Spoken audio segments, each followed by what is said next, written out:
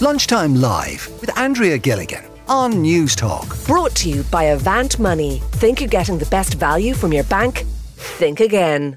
Fiona is on the line as well. Fiona, you got in touch though to talk about your child being left on the sideline. Tell us about this. Hi, yeah. My son plays under 11s soccer, and he's a good little player, and he plays on it's a small club, so he plays on the team. And there was a merger about 6 months ago with another club. Just again, two small clubs came together, and suddenly there were like 18 players, and my son was benched. Now, in the club, it's very clearly stated on the wall, there's a charter saying that, all players must get equal playing time. But that wasn't the case. And my little fellow was getting on for maybe, 5 minutes at a time, 5 minutes in a game. And he is a good player. But regardless, even if he was rubbish, all kids should be getting an equal playing time. And we said it. And then and it wasn't in a complaining way. We just said, listen, you know what? It's cold, it's wet. He's standing there shivering, and he gets on for the last 5 minutes of the match. And because there was a merger with another team, suddenly there were too many players, and he was Thomas, my little fella, was dropped. And they said he could train with the team, but he couldn't play with them, and he could go and play with another team.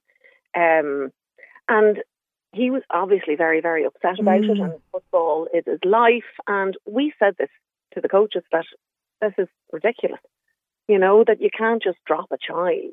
He's only 10. And this is everything. He's been playing in he started in their academy when he was 3, so that'll give you an idea. Okay. And I know it's very hard to talk about it without sounding like, somebody who's a very pushy mummy, but I'm not. He's just a child who loves soccer, and he was dropped, allowed to train, but not allowed to play matches.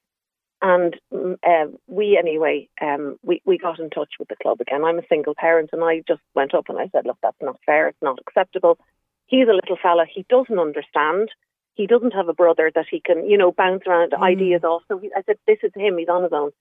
And so they just said, right then, sent all these texts and said, listen, yeah, he's gone. Thomas is gone.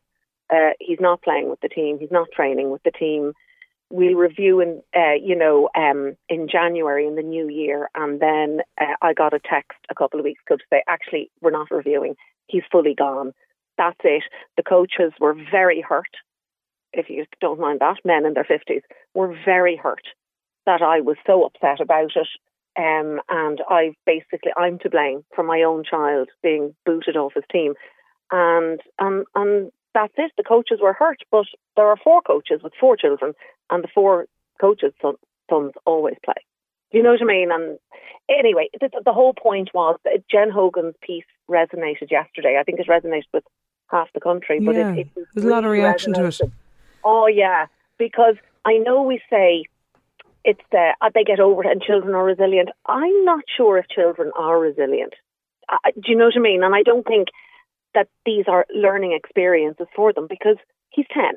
Do you know what I mean? And I don't think you should have to be, resilient aged 10 when all of a sudden you're gone from your team and isolated. And, I was removed from the WhatsApp group, and there was no real consultation, and I hurt people's feelings. And I didn't even, all I said was, I want to know why, and I'd like to meet with you to discuss it. Absolutely not. We're not meeting with you. This is trivial. Sorry, goodbye. And that was it.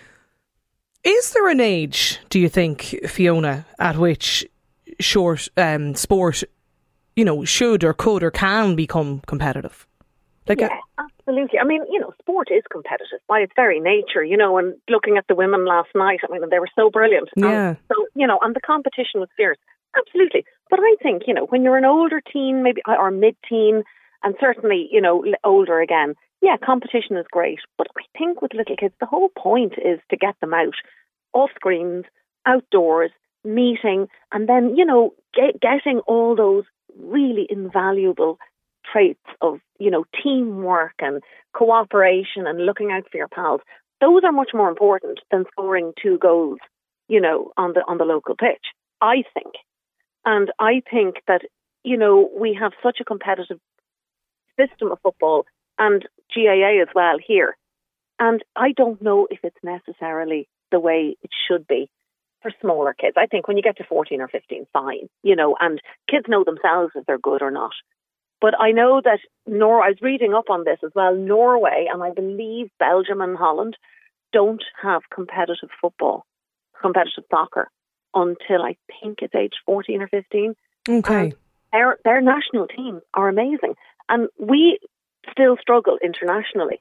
But we're imitating the English system, the British system, of the Premiership and all of that. And, again, I think you can do it as an older child or an older, as an adult. But So are you is your point then, I suppose, Fiona, that maybe we should leave the competitive side of this, to when kids are 14 or 15? But, I mean, just serious competition, yeah. I mean, you can have competitions and you can win matches.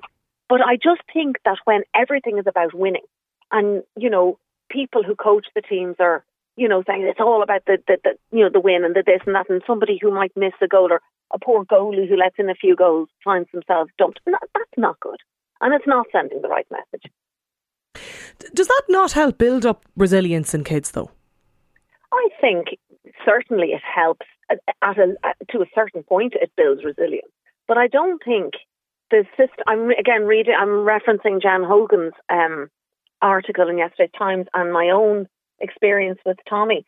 I don't think that builds resilience. When a child is so crushed they can't get out of bed in the morning. I know. I don't think that's not resilience. No, I know.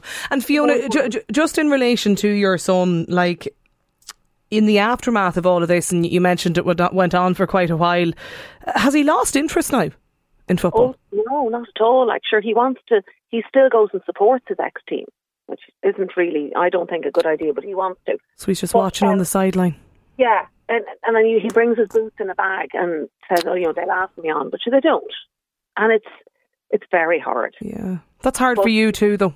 Oh, desperate. Yeah, it's dreadful. So, he's joined another club. It's a good bit away from home, but it doesn't matter. He's getting back into it again. But I just think that kind of, adults shouldn't behave like that. Do you know what I mean? They really shouldn't. There shouldn't be any adult who thinks that it's absolutely fine to take a child from a team they've played with for 7 years and say, listen, off you go now. Okay. You're grand. I personally don't think that builds resilience. I think it does the opposite.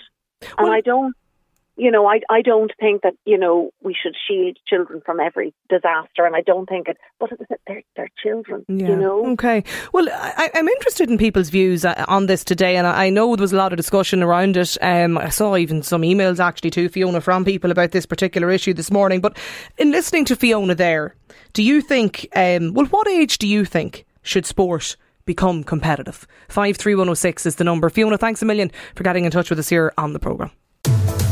Lunchtime Live with Andrea Gilligan. Brought to you by Avant Money. Weekdays at midday on News Talk.